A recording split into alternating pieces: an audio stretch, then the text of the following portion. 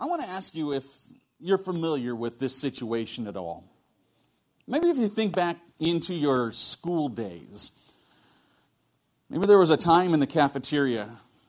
I'm going to give you a scenario and see if it makes any sense. Maybe you were on either side of this scenario. It's your first day of your sophomore year of high school, and you show up with some kids from the neighborhood that you've hung out with them all summer long, and it's their first day of school, the freshmen that are coming in, and they're good friends. You told them that you're going to show them around, and you're going to show them where the quad is and where to get their lunch, and you've said, hey, I'll meet you up at lunch. Maybe you had a couple of classes together. You do. You go through the lunch line with them, and you get your tray, and then you go and you sit down at a table with your new friends, and you just start talking. And then it happens, and then they show up. You see, getting into the lunch line now are the other sophomores. These are the kids that you hung out with at school last year. And they look at you now. They kind of look at you funny. Like you're sitting over there. And all of a sudden you feel it. You feel it in your gut, and you don't really know what to do. They're awkwardly looking at the freshmen at the table that you're sitting with, and all of a sudden, you grab your tray and you grab your milk and you tell your friends, hey, I'll see you after school. And you stand up and you walk over to this other table with the sophomores, and you sit down at this table, start having lunch with them. They might actually ask you, hey, who are those losers over there who you were hanging out with? Maybe your sophomore friends kind of point and start laughing, and you kind of start laughing. After school, you ride the bus home with your neighbor friends, and you try and laugh it off like, hey, this is just part of high school. You sure did show these freshmen exactly what happens. It wasn't anything you said, but it was something that you did. They certainly got an impression about what it's like to be a sophomore, and when you're a sophomore, how you're supposed to treat freshmen. Their first day of school, right? You showed them exactly what happens. You might not have intended to get a point across, but you did. Some of the greatest pillars and men of the Bible have also fell into this same exact situation, who faced temptation and who failed. These are men who actually walked with Jesus. The 12 apostles, they weren't saints. They're not holy. They don't have halos. They were men. They're fallible, just like you and I. They were wrong at times. They were right at times. But even some of the biggest names in the Bible had to confront each other. Last week, I asked you, I said it's time to check yourself, right? In our world, sometimes we come into a situation where we're told you can't check somebody else because however they're living, it's okay. Because if it's their truth and they live that truth, it's fine. Sometimes we need to check each other. Paul and Peter had this same type of experience where there's a peer pressure situation that one of them fell into. We all know Peter. Cephas, you'll hear him referred to. This is Peter, who Jesus said, you are Peter, and Cephas, which means rock, and on this rock I will build my church. We saw Peter, he was the one who denied Christ 3 times before the rooster crowed. This is Peter, this is the one who was defending Jesus as he was arrested, and he took out his knife and he chops off an ear of a Roman soldier. This is Peter who walked out on the water to Jesus. If there is a man who desperately loved Jesus and would defend him with anything, it was Peter. But Paul had to call him out. he had to say, hey, you need to check yourself. Because you're out of line in your actions, and your actions are being an influence for other people. We're reading through the book of Galatians. Paul is writing a letter to the churches in Galatia. And we're focusing on Paul's audience and what he's saying through this letter. And last week we saw that Paul said, if anyone comes to you and preaches a different gospel other than the one that I've preached to you and I've taught you, they are bringing a false gospel. They are bringing improper teaching. Today we're going to look at not what you say, but rather what you do. I'm wondering, do you speak the gospel in words only? Do your actions speak as loud as your words do, or do your actions speak louder? It's a good question. It's pretty common that you'll hear pastors who will say to you that we need to be talking to people about Jesus. And that's absolutely true. We need to be talking to people. But sometimes some people who talk to others about Jesus, that's as far as they go. It's all they do. They will simply talk. But when it comes time to act, they get up out of their seats and they go hang out with the other cool kids as the same kids that they were hanging out with last year. It's as if their past life is still the life they're living. It's as if nothing has changed. They're acting as if there's nothing to being a Christian. Acting as if it's okay to simply put on a show when it comes time for church, but then put on your regular everyday face when it comes time to going back into the real world. You know, one of the number one reasons that some people say, I'm not going to go to church. They say, oh, well, the church is full of hypocrites. They say something, but they act a different way. They tell me that I should be acting a certain way, but they don't. And you're right, the church is full of hypocrites. There's that, people see that. I'm not going to lie, this is where hypocrisy is found. It happens a lot. It happened back in Christ's day. People say that because that's what they see. People hear Christians talk about a Savior, but then they see Christians intentionally acting like sinners. We see our words and our actions sometimes don't say the same thing. I want you to come with me to Galatians. We're in chapter 2. I'm going to start in verse number 11. And Paul writes this. He says, but when Peter came to Antioch, I had to oppose him to his face, for what he did was very wrong.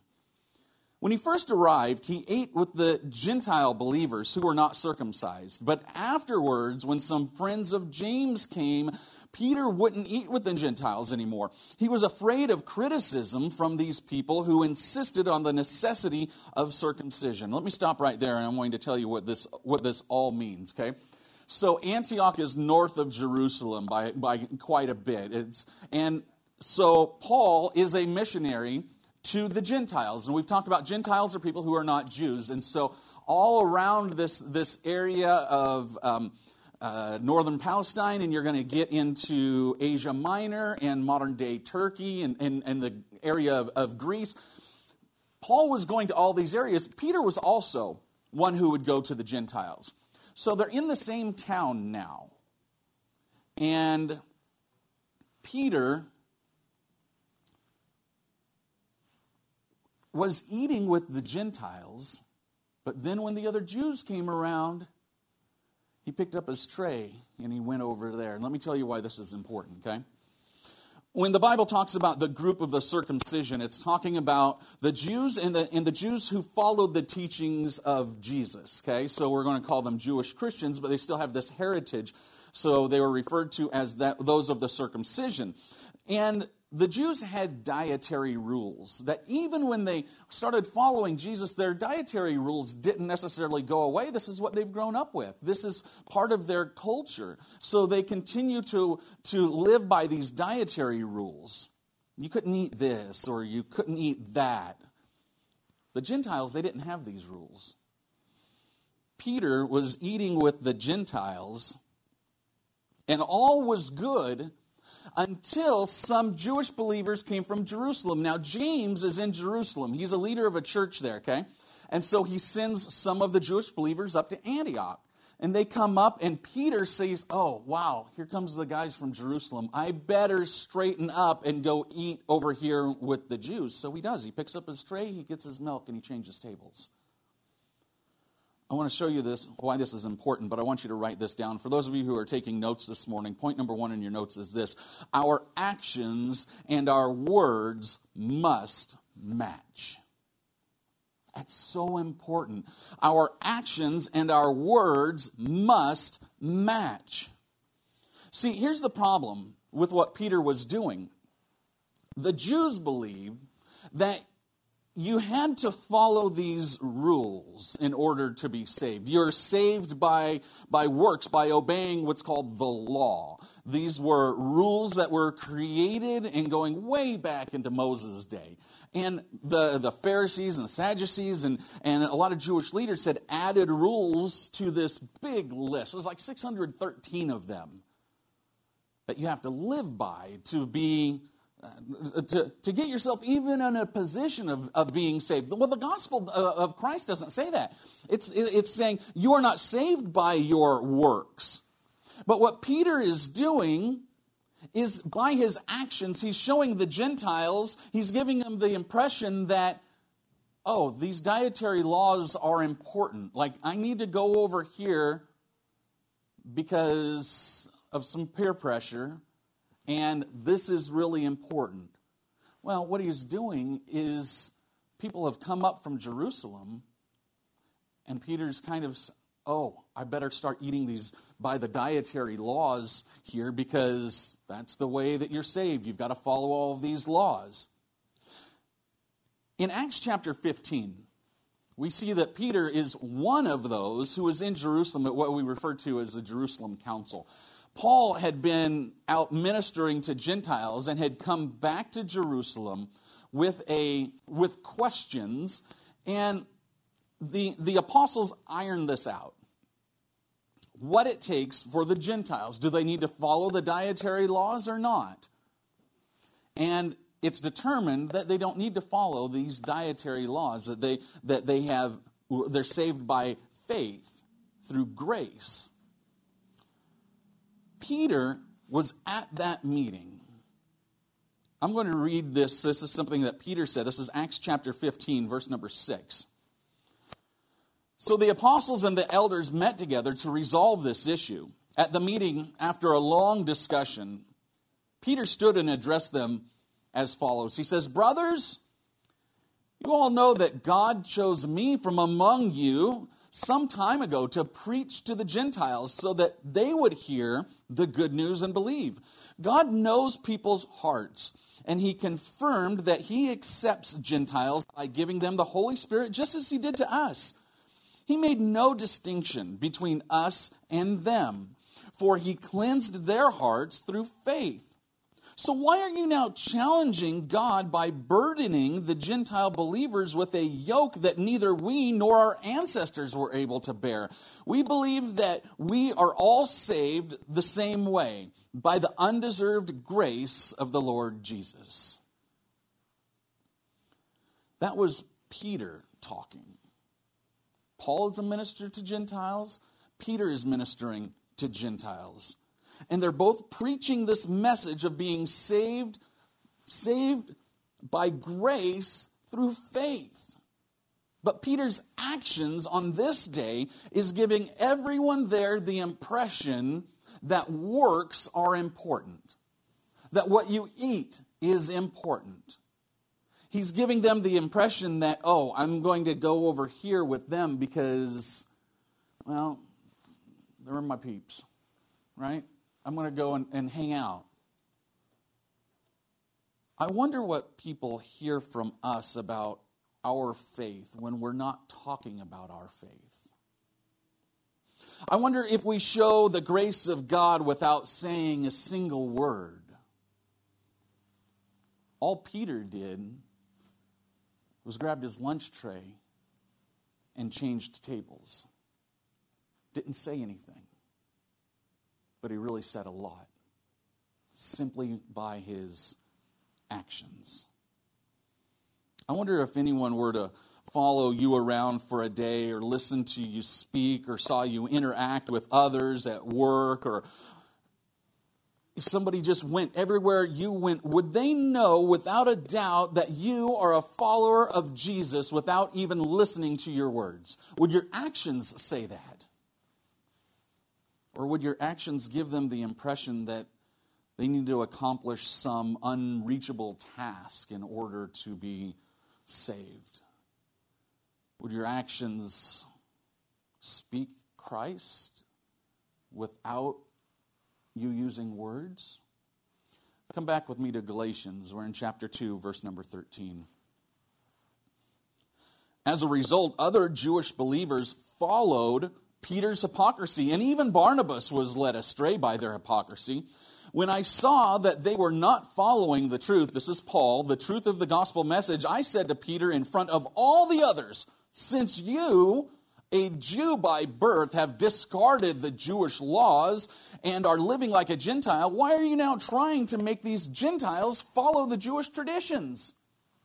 That's a good point. What Paul is saying, he says, Peter, you grew up as a Jew. You know all of their traditions.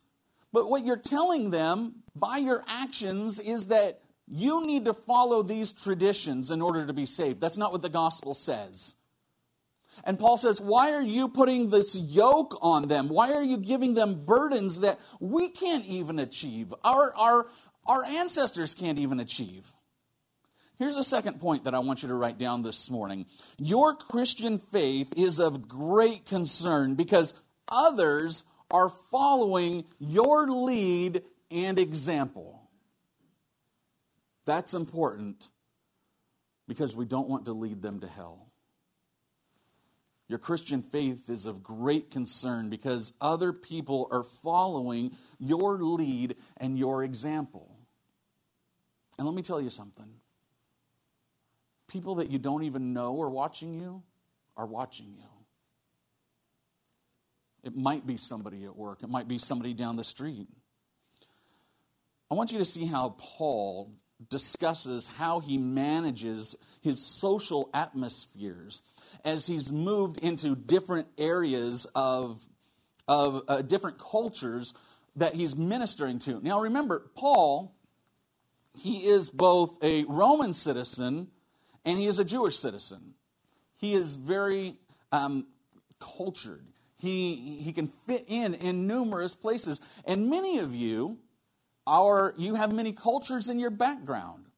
Just think about your work. But when you go home, okay, let me ask you a question. Is there anywhere in your family, maybe it's mom's house or grandma's house, that when you go over there, exclusively they speak Spanish?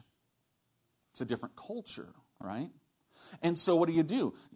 You start speaking in that language because that's the culture of that environment, right? Paul did the same thing. Paul would spend time with Jewish believers, he would spend time with Gentiles, and he would spend time with people who had no faith at all. I want you to see, we are in 1 Corinthians chapter 9. This is how Paul managed these social situations. Paul says this, when I was with the Jews, I lived like a Jew to bring the Jews to Christ. When I was with those who followed the Jewish law, I too lived under that law, even though I'm not subject to the law, and I did so I could bring to Christ those who are under the law. When I am with the Gentiles who do not follow the Jewish law, I too live apart from the law so I can bring them to Christ. Watch this is important. But I do not ignore the law of God. I obey the law of Christ. When I am with those who are weak, I share Christ. Yes, I try to find common ground with everyone, doing everything I can to save some. I do everything to spread the good news and share in its blessings. You see that? Paul is using his cultural diversity to his advantage to bring others to Christ. But he's saying this: even though I'm going to live in this Jewish community, I'm not going to ignore the law of God. But so I can tell others about Christ, I can associate with them. I wonder if you can associate with anyone in your family, anyone at your work group, that you have an opportunity to interact with because you're part of that culture. But I wonder if you're living by the rules of that culture when you're in that situation, or if you're living by the rules of God. Some would say, Pastor, does that mean that I can go and hang out at the bar now and just get plastered drunk just like everyone else there at the bar just so I can evangelize to them? Like, can I just go hang out in all these sinful situations so I can evangelize to them? No. See, what Paul said is, I can associate with them, but I don't ignore the law of God. I obey the law of Christ. He says that this is my priority. I'm going to obey this law. If Christ's direction for my life takes me, it's never going to put me in a position that is outside of his authority. It's never going to put you in a position where you are outside his grace, but it's not going to put you in a position to where you're in sin. He's not going to lead you there. Come back with me to Galatians chapter 2, or in verse number 15. This is Paul continuing to speak. He says, we are Jews by birth and not Gentile sinners. And yet, because we know that a person is not justified by the works of the law, but by faith in Jesus Christ, even we ourselves have believed in Jesus Christ. This was so that we might be justified by faith in Christ and not by works of the law. Because by the works of the law, no human being will ever be justified. But if we ourselves are also found to be sinners while seeking to be justified by Christ, is Christ then a promoter of sin? Absolutely not. If I rebuild those things that I tore down, I show myself to be a lawbreaker. Wow, that's a great line. Listen to that again. If I rebuild those things that I tore down, I show myself to be a lawbreaker. Point number 3 in your notes is this, and it's a lengthy one. If you've come to Christ and your actions still say that you are loving your old life, then you've got a lot of spiritual growing up to do. It's as simple as that. If you have turned that page and are now a brother or sister in Christ, but your actions still say that you are loving your old life, you have a lot of spiritual growing up to do. In our Christian walk, we like to talk about our old life.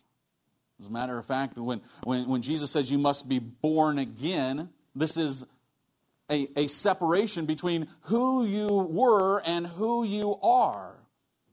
But we can't have an old life if we have never stepped away and taken on a new life. We don't go around with a new life and an old life. It's like wearing 2 sets of clothes. Yes, you are taking on a new life. There should be a drastic difference between your new life in Christ and your old life in sin. I'm not talking about a simple, small difference like, now I watch church on YouTube sometimes, or I pray a little bit more and I try not to cuss in front of the pastor. I'm not talking about simple, small changes. I'm saying there should be a drastic difference between your new life in Christ and your old life in sin. Changes in language, yes. Changes in acquaintances, yes. Changes in action, yes. Changes in the authority you're following, yes. It might be drastic to change your entire lifestyle. Yes. It might be giving up something. It might be giving up pride. It might be giving up something that the world has told you is okay, but Christ has always said it's not. You might have to give something up. That is a drastic change. I want you to see what Paul writes to the church of Philippi in Philippians chapter 3. Paul writes this, and he says, I once thought these things were valuable, but now I consider them worthless because of what Christ has done. Yes, everything else is worthless when compared to the infinite value of knowing Christ Jesus my Lord. For his sake, I have discarded everything else, counting it all as garbage, so that I could gain Christ and become one with him. I no longer count on my own righteousness through obeying the law. Rather, I become righteous through faith in Christ. For God's way of making us right with himself depends on faith. It's not the rules. It's not the regulation. Paul says, I have discarded everything else, counting it all as garbage so that I could gain Christ. Did you see that? Everything is in the lost column. Christ is in the win column. That's a great trade. Actually, that is an amazing trade. Everything you know, everything that you were in your old life, to give that up for Christ. Do we talk like Christians about our Savior, but then we go out and intentionally act like sinners? Is that what others see from us even when they don't hear us? Paul would call us all hypocrites if our actions don't match our words. We're in Galatians 2, verse number 19.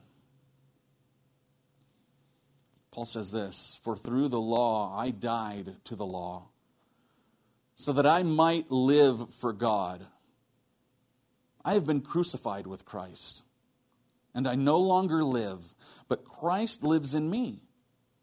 The life I now live in the body, I live by faith in the Son of God, who loved me and gave himself for me. I do not set aside the grace of God, for its righteousness comes through the law. Then Christ died. For if righteousness comes through the law, through rules, then Christ died for nothing. If you could work yourself to heaven, Christ died for nothing.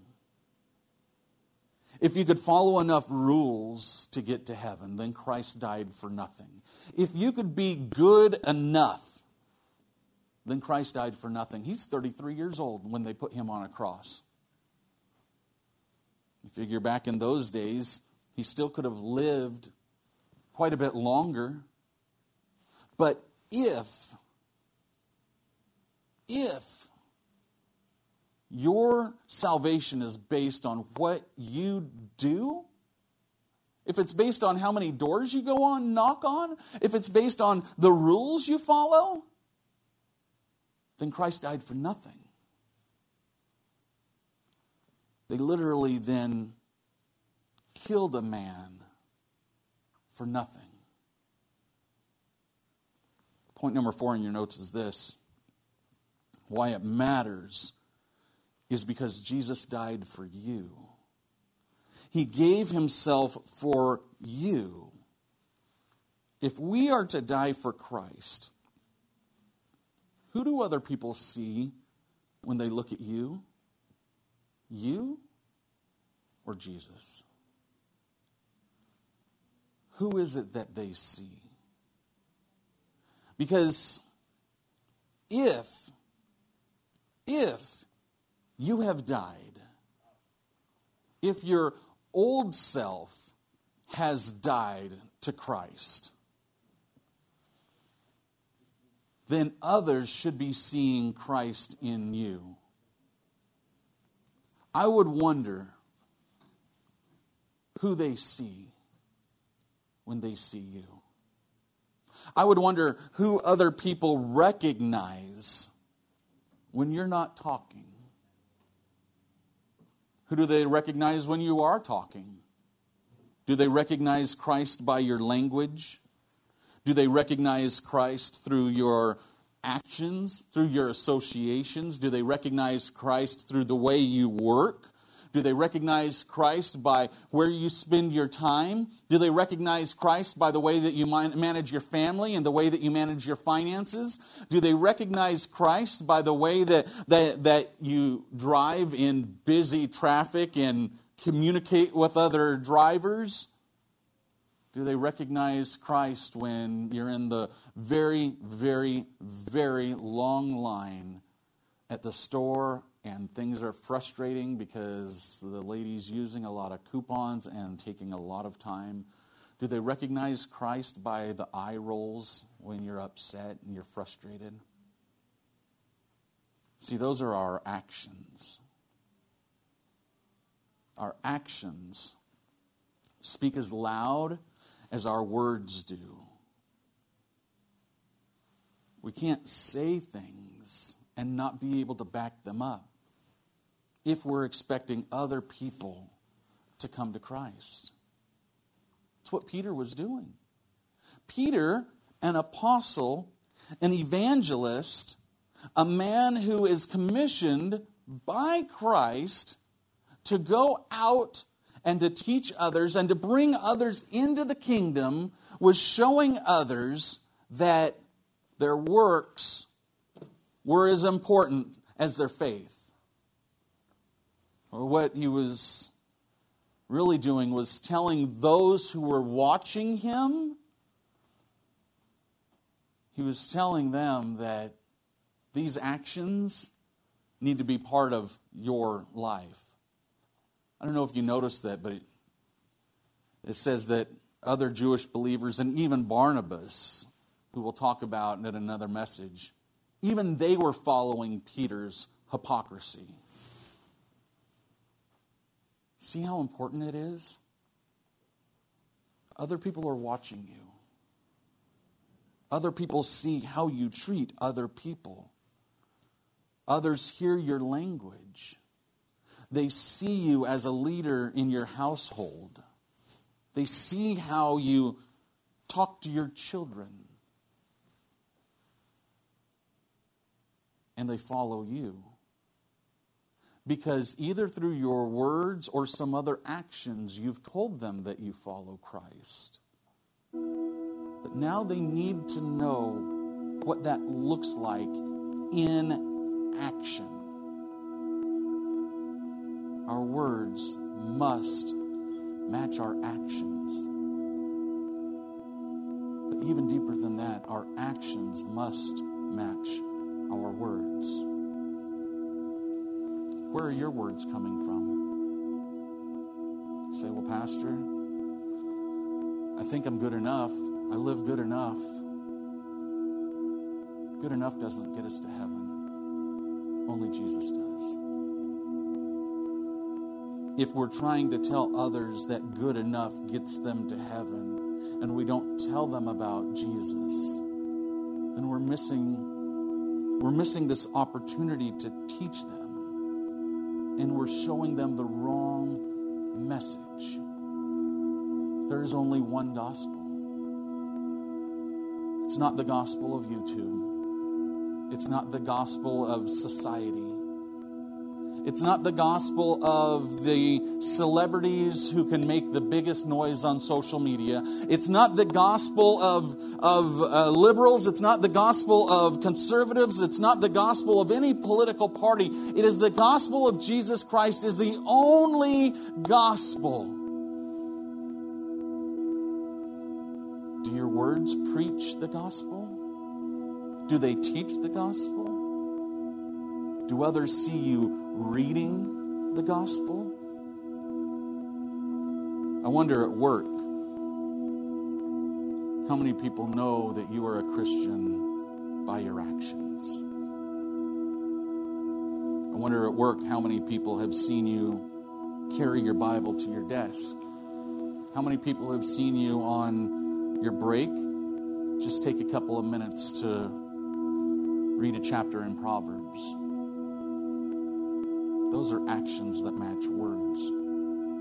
See, our actions as Christians, we understand that we don't know it all. We're saved by faith through grace, but we are continuing to grow in our faith. And continuing to grow means that we need to continue to read and we need to continue to learn. We never stop learning. We never stop growing. It means we never stop teaching because we never stop leading because others will never stop watching. You're leading even though you don't know it. We need to be leading others to Christ because He's the only one who can save. Let's pray.